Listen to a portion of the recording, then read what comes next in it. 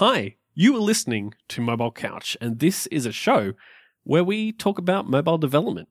This show is hosted by Ben Trengrove. Hello. It sounds so short now. I know, it feels wrong. And myself, Jelly, aka Daniel Farrelly. And this is episode number 65. And it's supported by our amazing patrons over at Patreon, who are amazing. I think I already said that. You are amazing. You are amazing. And we have follow-up.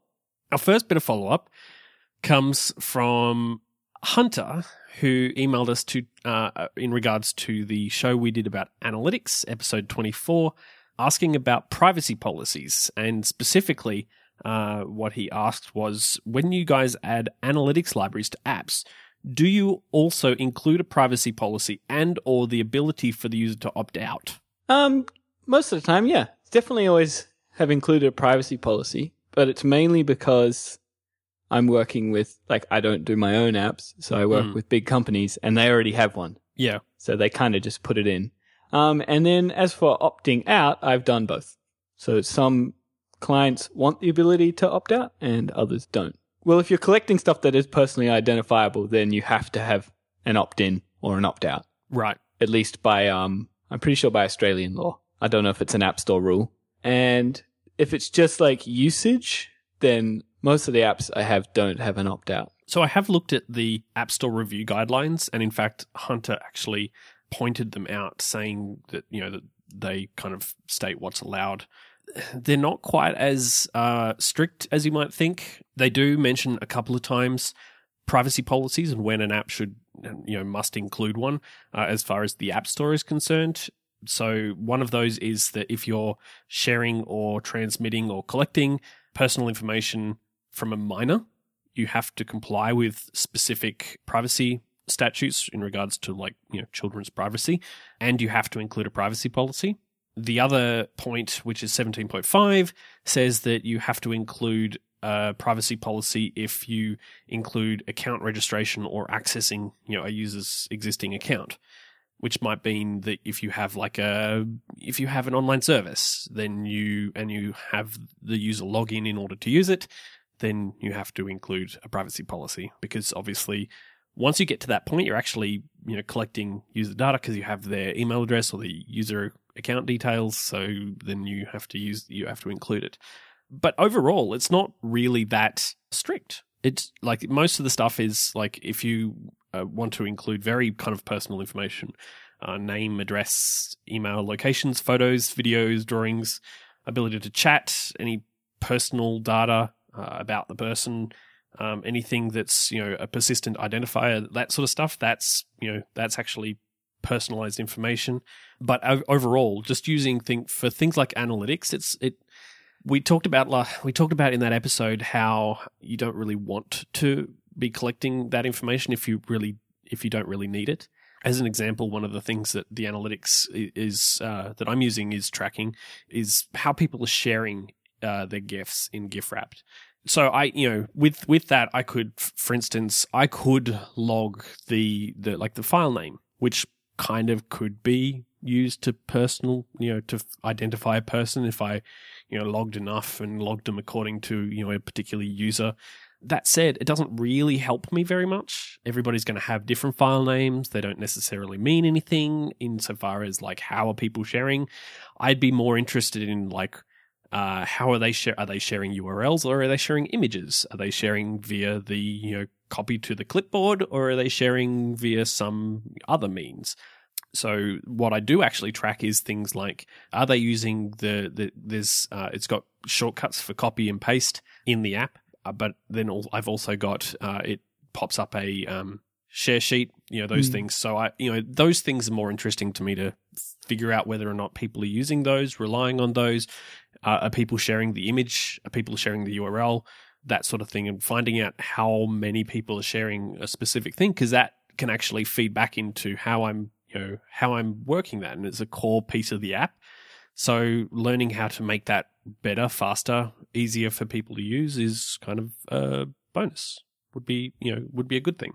But I don't need to share any, I don't need any personal information in order to make that happen. So I choose not to, and therefore don't necessarily need a privacy policy unless I really want to You include should, one. I reckon you should just type up like a really basic one and just stick it on your website. Like, we do not collect any personalized info or personally identifiable information ever. That's your policy. It's probably a good idea, and I might actually do that. I don't know how legally binding these things are, but that seems good to me. I have to be honest, when Hunter emailed us, I sat there for a second going, maybe I should do something about this. I haven't really thought about it very hard, have I? But having kind of looked into it, I don't think I'm at, in any sort of situation where I would be in strife if I didn't include one. But you are right. I probably should just include one for this, making the users feel safe about themselves and kind of being a little bit more transparent, which, I think is important. And I try to be. So therefore I should, follow that all the way. More follow up. In regards to the episode that we did on Blockception, and, a little bit into like how to sequence asynchronous tasks and stuff like that, we had a couple of pieces of follow-up. Yeah. It turns out there's a lot of ways to solve this problem, and everyone seems to use a different one. Well, it's kind of it's obviously something that people run into, and people just, they solve it however they feel that they, works best for them. One of the bits of feedback that we got was from Simona Farini, that's my best attempt at Italian, who suggested something called Sequencer, which is a library that's available both as an Objective-C thing and a Swift thing, depending on which one you prefer to use. It's a really simple, it's literally one class, and what it does is it puts you in queue blocks, and it sticks them into an array, and then it dequeues them all in sequence, which means that you can run a bunch of asynchronous tasks, and once one is finished, you can move on to the next one, and the next one, and the next one, and the next one, and they keep on, they kind of keep on passing down the chain until you are finished, until you do get to the end of that. So the example that you used was the getting a GitHub repository thing, and you'd just pass in you'd first of all get the user and do that. You do the same exact thing. It's just that instead of calling the specific methods, you are just calling your asynchronous tasks within a queued block, essentially, which means that you will have probably 2 levels of blocks, but it won't get any deeper than that. Yeah, I like it. It's very simple. It only does, from what I can tell, sequential. So as soon as you might want to run one first and then run 2 at the same time and then run another after both of those have finished, I think you need something more complex, if I understood it correctly. Right. Yeah, it's a very simple, very, very simple version of, it's kind of like NS Operation Queue, right? It's a very simplified version of that. NS Operation Queue is obviously a built-in thing. It's got a lot of kind of functionality built into it. It allows for things that Sequencer doesn't necessarily do. And in fact, we got some follow-up from Charlie Wu, who suggested NS Operation Queue, which we probably should have mentioned. Yeah, we totally should have. Yeah, because it does things like you can set up dependencies between various different tasks, which you can just use an NS Operation Queue with a block operation, and then you can make them dependent on each other. So you could create that exact situation where you've got one task, then 2 tasks that run sequentially, and then a final task that relies on both of those. You could set that up with just by setting up the dependencies, and you can run them concurrently, you can run them in serial, you can do all of that sort of stuff. The downside to it is that NS Operation Queue is quite verbose, because you have to set up a whole bunch of stuff and create objects and stick them in the operation queue. It's a little bit more complex. I think you can on-queue blocks though, right? Which is a relatively new feature. You used to have to make task objects by memory. Yeah, so you use NS Operation Queue. NS Operation Queue is the main kind of object that you create, and so you might create you'll create that, and that will kind of control all of the operations, which are usually based on NS Operation. Mm-hmm. NS Operation is just like, it's kind of an abstract class that you use to create a task. And so what you do is you actually subclass that and create your tasks around that. but there is a built-in one called NS block operation, which basically you create a block operation with a block. Right. And in fact, that's actually the method that you call to create the operation. And then you use that to add the operation. You add that resulting object into your NS operation queue, and then you can set up the dependencies and stuff like that while you're at it. And it basically will, once it gets to that operation, it will, when it runs it, it'll just run whatever's in the block. Okay. And I just looked it up. It's been available since iOS 4. So not exactly new. I just caught it late. It's not particularly new. I think it's been around ever since blocks have. That would be right. That would make sense. That would make a lot of sense. But that said, like you can, and I have created operations that are kind of more customized to what I actually need to do. So rather than kind of sticking everything into blocks all over the place, which is, I mean, it's good, but it also, if you're going to use it a lot in the same kind of in certain situations, or you need kind of more complex code, you can just subclass it and stick your operations into the queue, and they work roughly the same. So NS operation queue has a lot of kind of flexibility, but it is, of course, somewhat more verbose.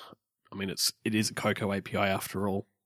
Yeah. And that's all the follow up that we have that I know about. Well, I think we have one more piece of follow up. Mm-hmm. So, in case you missed it, in the last episode, Jake left the show for an impending baby. Yep. And since that show, said baby has arrived. So we should probably say congrats to Jake and his wife, Karen. Yes, that's good news. I'm glad to hear it. And congratulations to Jake, and we miss you. Yes, we definitely miss Jake. Mm. The intro is just not the same without him. It's not, it just doesn't flow right. I keep having to wake up going, oh, my name comes sooner now. You usually take a nap while we did. Yeah, I just take a quick snooze. Yeah. And then, there's my name. All right. So that's all the follow-up then. Yeah, so I thought we'd probably open a can of worms here and try and discuss the latest fashionable trend in programming, which has actually been around for ages but seems to be making a resurgence, which is functional programming. It's like the 80s. What? The 80s always comes back. It's true. It's true. So functional programming is huge. So we're just going to try and touch on the basics today. And also, I think you might find, because I did once I started learning more about it, a lot of the things I was already doing are actually inspired by functional programming. So if let's say in Objective-C, you've used enumerate objects with block. Yep. That's functional programming. Rather than writing a for loop or some sort of loop, putting a function and passing in the array that does something to every object. That is an example of functional programming. So right. And I mean, I've used some functional stuff in not even just in Objective-C. I've used it in other languages, and it's not necessarily a new thing or specific to Swift or even mobile programming. It's a thing that kind of exists, and you can do in almost any language, honestly. Yeah. I mean, there's definitely, if you want to do it in Objective-C, the language itself wasn't really made for it, but there's a lot of frameworks out there that are quite popular. Right. That add a lot of syntactic sugar, I guess. And the bits and pieces that you actually use to do functional programming aren't necessarily difficult. You can actually write them yourself. They don't necessarily all exist in Objective-C, like you said. But yeah, I mean, they're not terribly difficult to actually write. They're a very simple API. It's just the fact that they exist makes it a lot easier to do certain tasks, and the way that they work is kind of it's almost I guess it's like a way of thinking about the problem as opposed to just a way of writing the code. Yeah, definitely. I agree. I've heard functional programming is a lot like, I've forgotten. There used to be a game where you had lots of pipes and you had to hook them all together to get the water to flow. I remember to the that other side. Game. I don't remember what it's called. Pipe something. The pipe game. Yeah. It's kind of like that. Like you make all these different kinds of pipes that do something to the water somehow. They might split it up or they might join two together or something, and you put them all together in a line, and that's how you program. So we should probably define it, I've realized. We should probably say what functional programming, I guess, is and aims to do. Okay. So I wrote down a definition because if I just tried to do it off my head, I was sure I would get it wrong. So functional programming emphasizes calculations using small functions rather than large blocks of code. A function should always produce the same output for a given set of inputs. There is no global state that can change the execution of a function, therefore it is said to be stateless. Right, so a function takes a set of data and outputs a set of data, and if you always give it the same stuff, it will always output the same stuff. Yes, that's the idea. If it doesn't, then it's not working correctly. So what you're trying to do is break up whatever you're trying to do, like overall in your app, you're trying to break it up into little, as small as possible components that just take something in and give something out. Right. And that sounds like I could never do that. But once you start putting them all together, you can actually create really complex behavior just from these little functions that all go together. Right. Learning how to program like with this is, I guess, somewhat like building stuff with Lego. Like you have a lot of little blocks and you can put them together in a whole bunch of different ways. So you can kind of create really complex structures out of these, little tiny blocks, and they're just little pieces. Yeah, and it's no different to learning how to program. Most people learn object-oriented. It's no different to that. Like you learned how to break the problem down into objects. So maybe you've got a car. Yep. And then the car has 4 wheels and a steering wheel or whatever, and each of those can be represented by an object. Right. And so you reuse the wheel object, say. This is a very strange example, but it's the same thing. So you're just breaking it down into reusable components. Yeah, okay. So what if we have an example of how to actually use this in a real-world situation? Because I think maybe that'll help us get our heads around it. Imagine that we're creating an app for showing you all of the podcasts that are part of the network. That sounds really weird to say that Mobile Couch is a part of. So including things like Silver Screen Queens and my old show Jelly and Bean and maybe Topical. Imagine that we have an API endpoint that gives you a list of all the shows and a little bit of information about them. Let's take that and turn that into something as well as we can vocally. Yes, it's always hard to, I think, learn these things just by hearing them. Right. Without actually seeing in front of you. It is hard, but we're going to give it a go anyway. With that in mind, if you would like to see the JSON that we'll use for this, I'll make sure I stick it into the show notes. And have it somewhere that you can look at it so that you can kind of have an understanding. But we'll do our best to actually explain it. So the first thing to do, we're going to ignore all the networking stuff. So let's just say we have downloaded this JSON file, which it's just NS data. Yep. We're going to use the built-in Cocoa JSON parsing, because why wouldn't you? Yep. That will end us up with an NS array of NS dictionaries.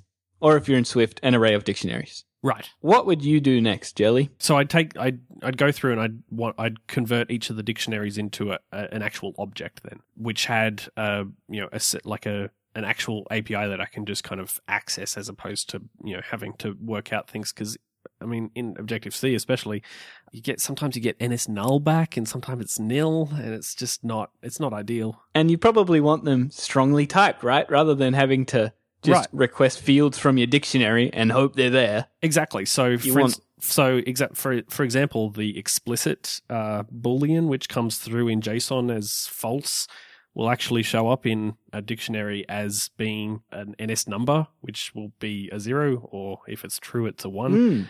And yeah, that's not ideal, because you have to figure out whether or not it's actually there. Which means that if you call object for key, it will return nil if it's not even defined. It might be defined, but might not have the correct the correct type.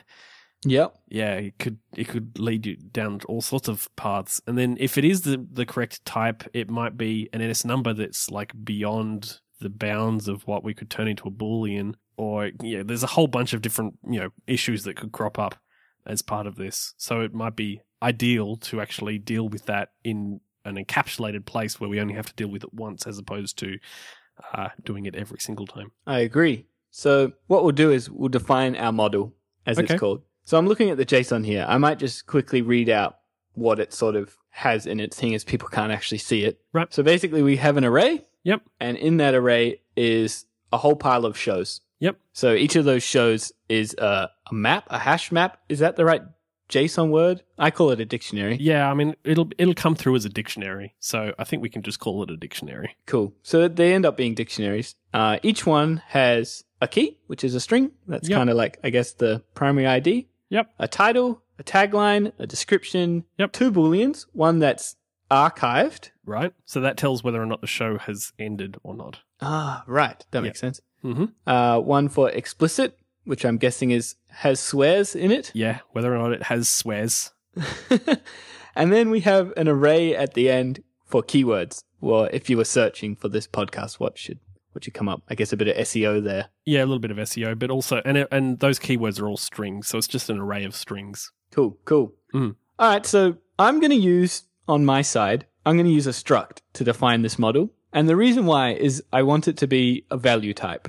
And we've talked about this a bit before, but value types are awesome, basically. So instead of making an object which would be passed around by reference, which means it can change, like it can change underneath me. Right. As I'm writing my code, someone else could have a reference to what I'm using and it could change on me without me even knowing, especially if you're on a team of developers. Mm-hmm. So value types fix that. They're kind of like how you consider, well, they are like how you consider ints and booleans and all of that in Objective-C. So when you pass in an int to a function, you know it gets copied. So if you change that int inside that function, those changes don't go back up to where you called it from, correct? Yeah, and so if you imagine that this is if this app that we're creating is something to manage these podcasts, if I was to use in an interface, change the title of one of these shows in a value type, it because it's a copy, it won't change out from under me. But if it was an object like a class, it will, because it's only by reference. If I change it in one place, it changes everywhere, which is not necessarily the ideal. Yeah, I mean sometimes you want that. Yeah. So I'm not saying just everything should be a value type. I mean, there's definitely cases where you want objects and you want passed by reference. Mm-hmm. But especially I find for model objects, you want them to be value types most of the time because you're going to be passing them around and you don't want them to change underneath you. And there could be many of them. But say you've got, for instance, UI screen. There's only one screen. Yeah. So you kind of want that to be passed around by reference. We're not going to go down the huge hole of functional view controllers because I watched a talk on that and it was crazy. But so we're going to keep UIKit in its nice little object-oriented world, and we're just going to do the functional stuff on our model layer. Right. Which I think is in my opinion, is a good policy for writing apps. And it's a good way to kind of get your head around it as well, I think. Probably. Yeah. Because once you kind of start going down the road of, okay, well, I'm going to rewrite UIKit in value types, you probably should think twice about it, because that's a whole, I mean, if you're a big team or you're Facebook, then, I mean, sure, go for it. If you're Facebook, that's a good one. But if you're a single developer or on a small team, then, rebuilding UIKit is probably not something that you should really be considering, because it's just going to lead you down a path of headaches when you have to fix not only problems with your actual app, but all of the stuff that you have built custom underneath. We can't all be Lauren Brichter, all right? Some of us just have to get to the point. So there's a WWDC talk on value types. There's a Objective-C.io article on value types. Both, well, one's worth a watch, one's worth a read. So we'll chuck those links in the show notes. Yep. Let's moving on. So now we've defined our nice model. You've got a NS object, I guess. You can be the Objective-C guy, and I'll do mine in Swift. Even though Swift's not necessarily for functional programming, it just makes a lot of it easier. Right. So I've got an NS object class, which, because I really kind of have to do it that way. And you've got a Swift struct. And yes, you totally could create a struct in Objective-C and achieve the same thing. But we're just going to keep them separate for now. To be 100% clear, though, Objective-C structs are a lot more limited in what they can do as compared to Swift. So you can't write methods on a struct the way that you do in Swift. You have to write functions. So as an example, like a common struct that you might come across in UIKit is cgrect. That is a struct. It contains, I think, a couple of other structs, which then contain floats off the top of my head, CG float, and any of that. Like there are functions for those things. As an example, you have CG rect make is what you use to create a CG rect. Mm-hmm. You can also use a function on it for things like get width. So it's CG rect get width, but these are functions that you call, not methods that you call. Yeah, and so they're kind of global in scope. Yeah, so they're global, and you pass the rect in, like you pass the CG rect in that you want to deal with, which I guess is kind of similar to functional programming, but on structs in Swift, it's different. You can write your methods and functions as essentially methods on that struct, right? Correct. All right, so now we're both pretty set there. We got a nice strongly typed model, but we're going to have to convert this JSON string data into our model class, right? It doesn't just happen automatically. So what I would probably do is write a method on my class that would take the dictionary so that I can do it within the class as opposed to like trying to do it in its own place. So I'd pass in a dictionary into this method, so it might be called something like show with dictionary, and then I would pass in the dictionary. Yeah, I like that. Yeah, and so then that gives me back my show that's based on the dictionary. Inside of there, I'd probably, and in fact, I think I have done this at least once before, not necessarily with this particular dictionary, but with others. I would go through each item that I knew that I would likely have, test whether or not it actually exists, so test whether it's nil or not, and then test whether it's NS null, because, okay, with dictionaries from a JSON object, it's crazy in Objective-C. If it's not defined at all, you'll get back a nil, because that's the way that Objective-C works as part of object for key. So that's if the key is completely missing. Yeah, so that's if it's missing. But if it's set as null in the JSON that I get back, which, null is actually a value that you can provide in JSON, it will come back as NS null, which is an object that is essentially null. So you have to test, for each thing, you have to not only test that it exists, so is it nil, but you also have to test as to whether or not it is set as null, which is a possibility. So you have to test for nil and null, and then I can get once I know that it's both there and has a value, I can then get the value. So for each of those things, I would pull that value that way. So the way I would tackle it is I would do the same thing with an initializer that took a dictionary in. Yep. I would use one of Swift's failable initializers. So what that does is it returns an optional of my struct. So we're going to call it show. So it will return an optional show. Okay. Which is really cool, actually. And dealing with all that nil, null stuff in Swift, what I would do is do an if-let on all of the keys. Mm-hmm. I guess if some of them can be optional. So tagline wouldn't be bothered if that was missing. Description probably wouldn't be bothered. I would default on the Boolean types. And then for key, I would require there was a key, and I'd probably require a title as well. I think this is just a Swift thing in general. You're going to have optionals everywhere. And it's really tempting a lot of the time just to make lots of things optional. Yeah. But that really messes with you as you go to write out the rest of your app. Because every time you use one of those, you're going to have to check if it's actually there, which is annoying. And it messes up all your code with if-lets. And that can get quite ugly because they're all indented. So I always like to be careful about what I make optional. And if there's any way around it, I don't make it optional, or I get rid of the optionals as soon as possible. So do you suggest that maybe when you create the properties for these things, you default to them being non-optional, and then only make them optional when you realize that you need them to be optional, as opposed to the other way around? Yes. So if the field is actually optional in your JSON, then that has to be an optional. Yeah. There's no real way around it. But for other ones, I would always prefer that they were just normal types, non-optional. Right. So as an example, the key is always going to be there. So you probably would. Yeah. So if the key was missing, I would return nil from my initializer. I would just say I couldn't create an object or struct with this JSON. So that initializer would fail. Right. And the property on your actual object would be non-optional. Yeah, it wouldn't have the question mark after it.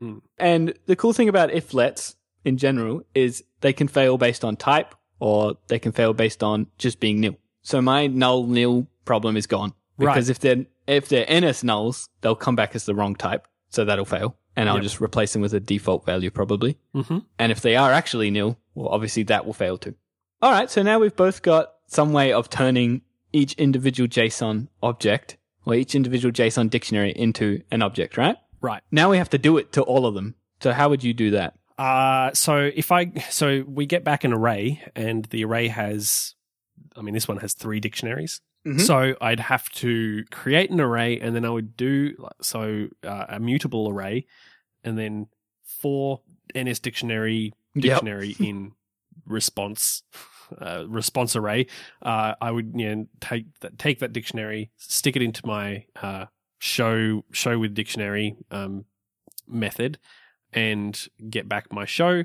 The benefit of using show with dictionary as opposed to alloc and knit with dictionary is that Objective-C doesn't have the failable initializers. They always return an object, which would mean that I would have to then check all the values to make sure that they're actually there.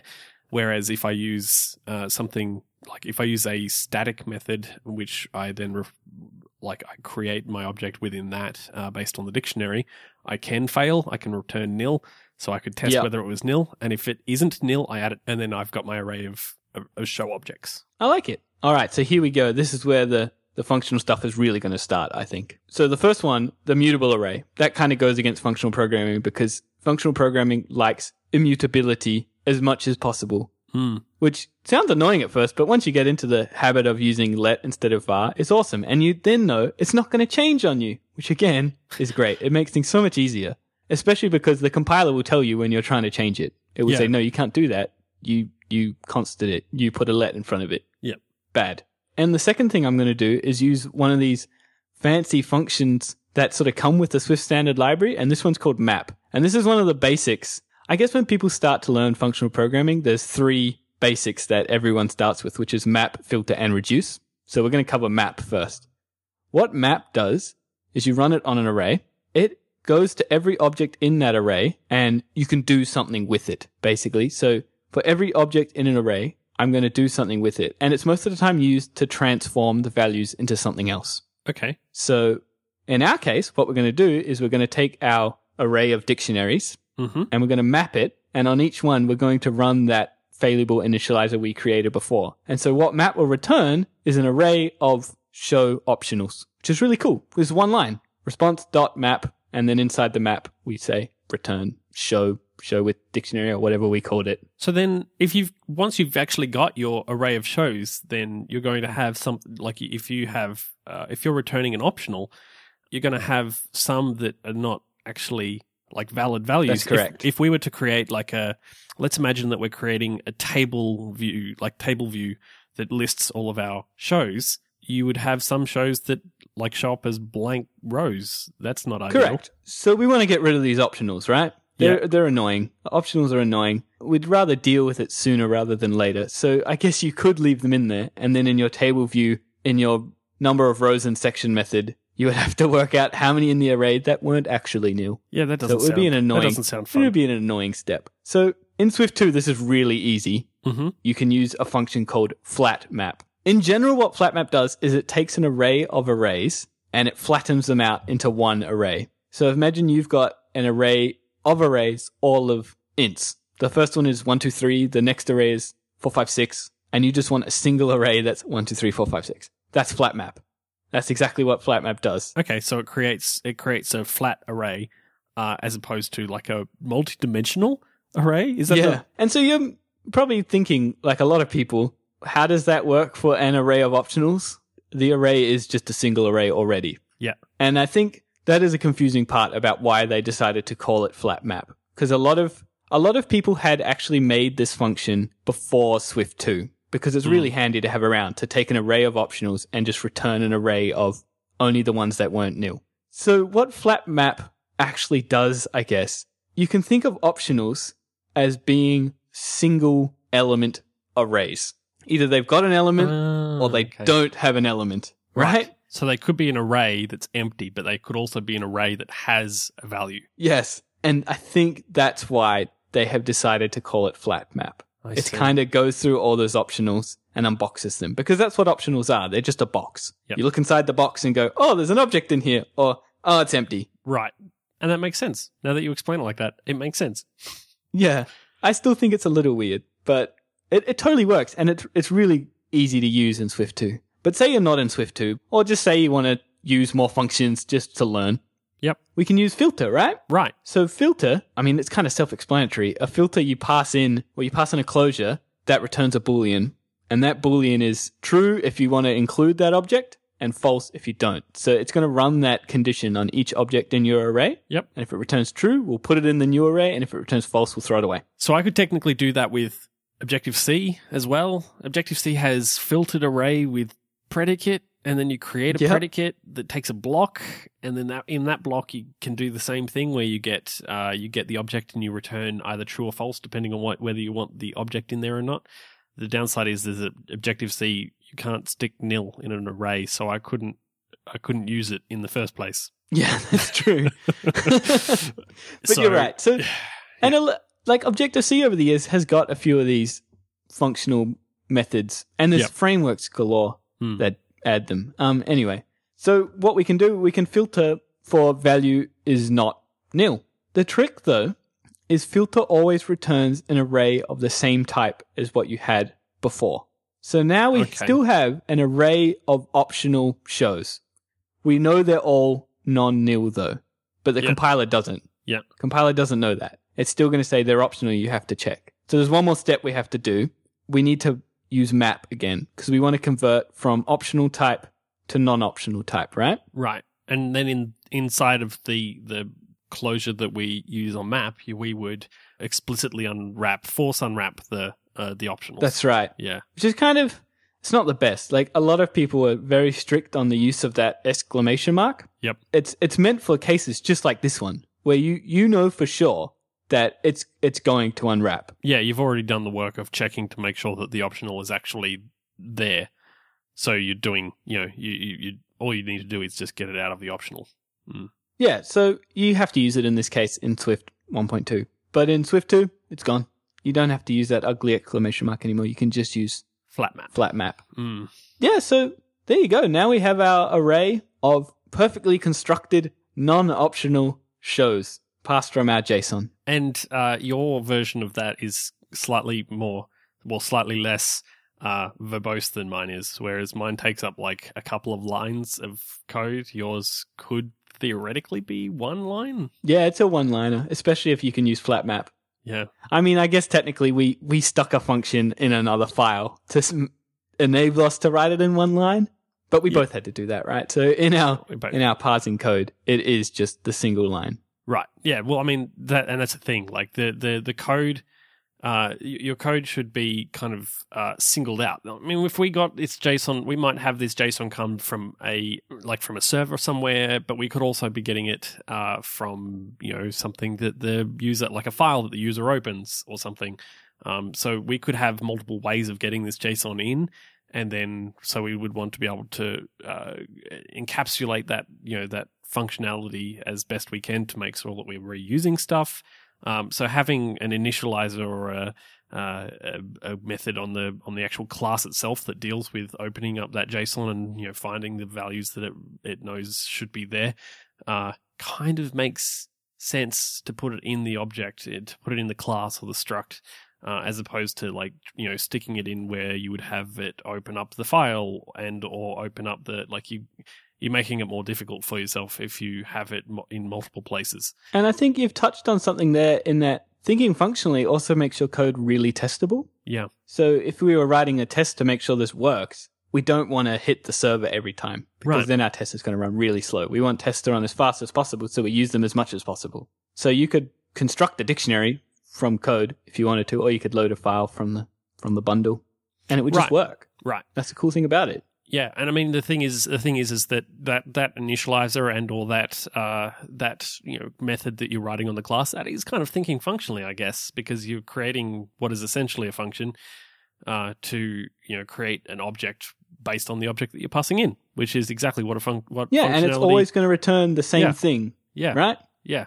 So pretty like cool. It. So there's one more function that I mentioned before that we haven't actually used in our parsing example. So let's just say in our show object, we had an array of keywords, right? Mm-hmm. And let's say in our app, in our view, we don't want to make another table view inside a table view or something complex like that. We just want to show it as a single string. Right. So we have an array of strings and we want one string that kind of combines them all, I guess. Just in like a comma-separated string or something. Yeah. So that function exists too. Nicely pre-made in the standard library. It's called reduce. So reduce takes an array and applies some function to it to return a single result. So a really common one is you can use it on numbers. So say you want to find the max value or the sum or the average. You can do that with reduce. So it takes every single object and it has a value that's kind of like constantly being updated as you go. Yep. And it just returns one value. Right. So in Objective-C, I would have to create an NS string, probably a mutable NS string, because it's slightly less verbose once you get into the actual bits. And I would create basically an empty string and iterate over the array, probably using my for-in syntax. And for each value, I would append that value to the string. And then afterwards, I would check to see whether or not it's if it's the last value in that string. So I'd probably have to use enumerate with block, because that's really the only way that you can get the index and the value really easily. Mm-hmm. So once I got to the last one by testing the index against the count of how many objects are actually in the array, I would add a comma after each one so that on the last one I can not include a comma, because you don't want that. Yeah. That no last comma thing, it just comes up everywhere. I don't know. It's just such a common problem, and there's so many solutions to not putting a comma on the last one. Mm-hmm. But every single one is verbose. So even in the functional way.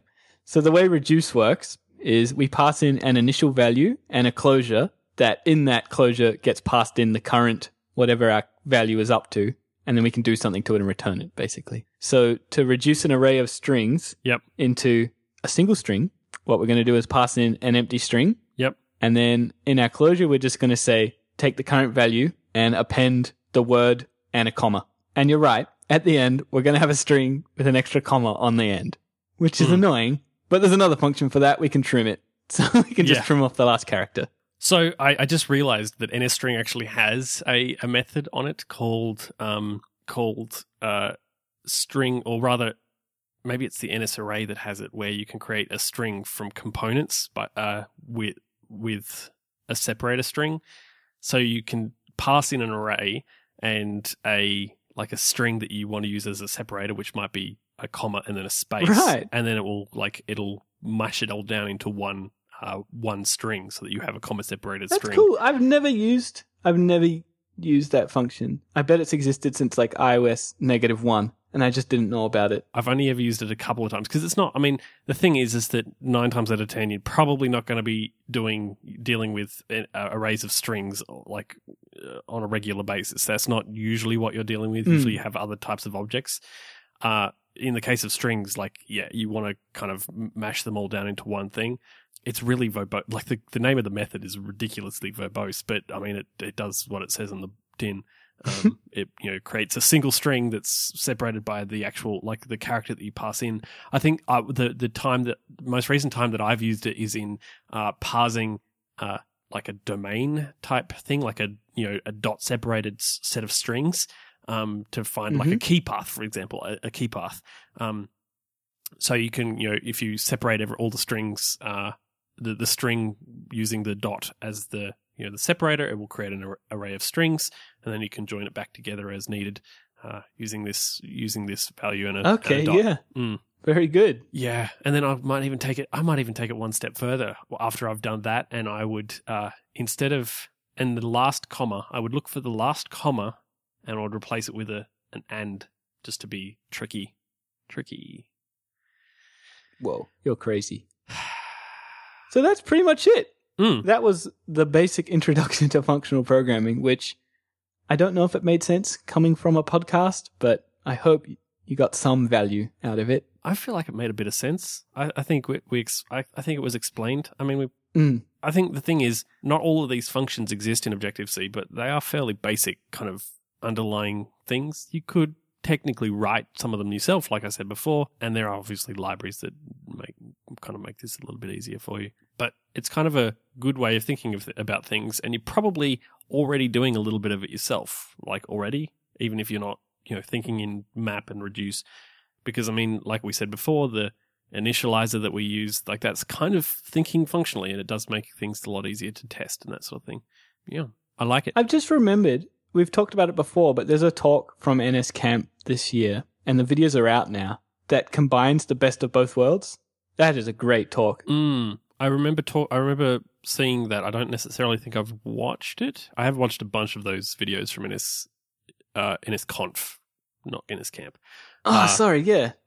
Hey, speaking of NS Camp, that's happening again. Yeah, have we already talked about that? We haven't mentioned it. So for those of you who are in Australia, and probably those of you who are on the east coast of Australia, probably. I mean, if you live in Perth, you probably could make it if you wanted to.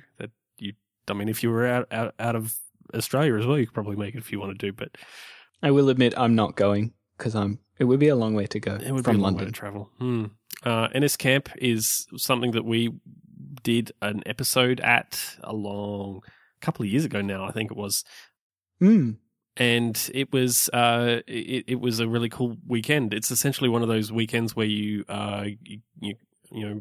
go and stay somewhere for a weekend. It is essentially camping. You could probably stay in a tent if you really wanted to. You can. Yeah. I don't think I will ever stay in a tent unless I am forced Camping's to do fun, so. Man. No, I'm not that kind of guy. But it is on again. It's in Sydney this year. I forget the date exactly. But you can find all the details for it on the website.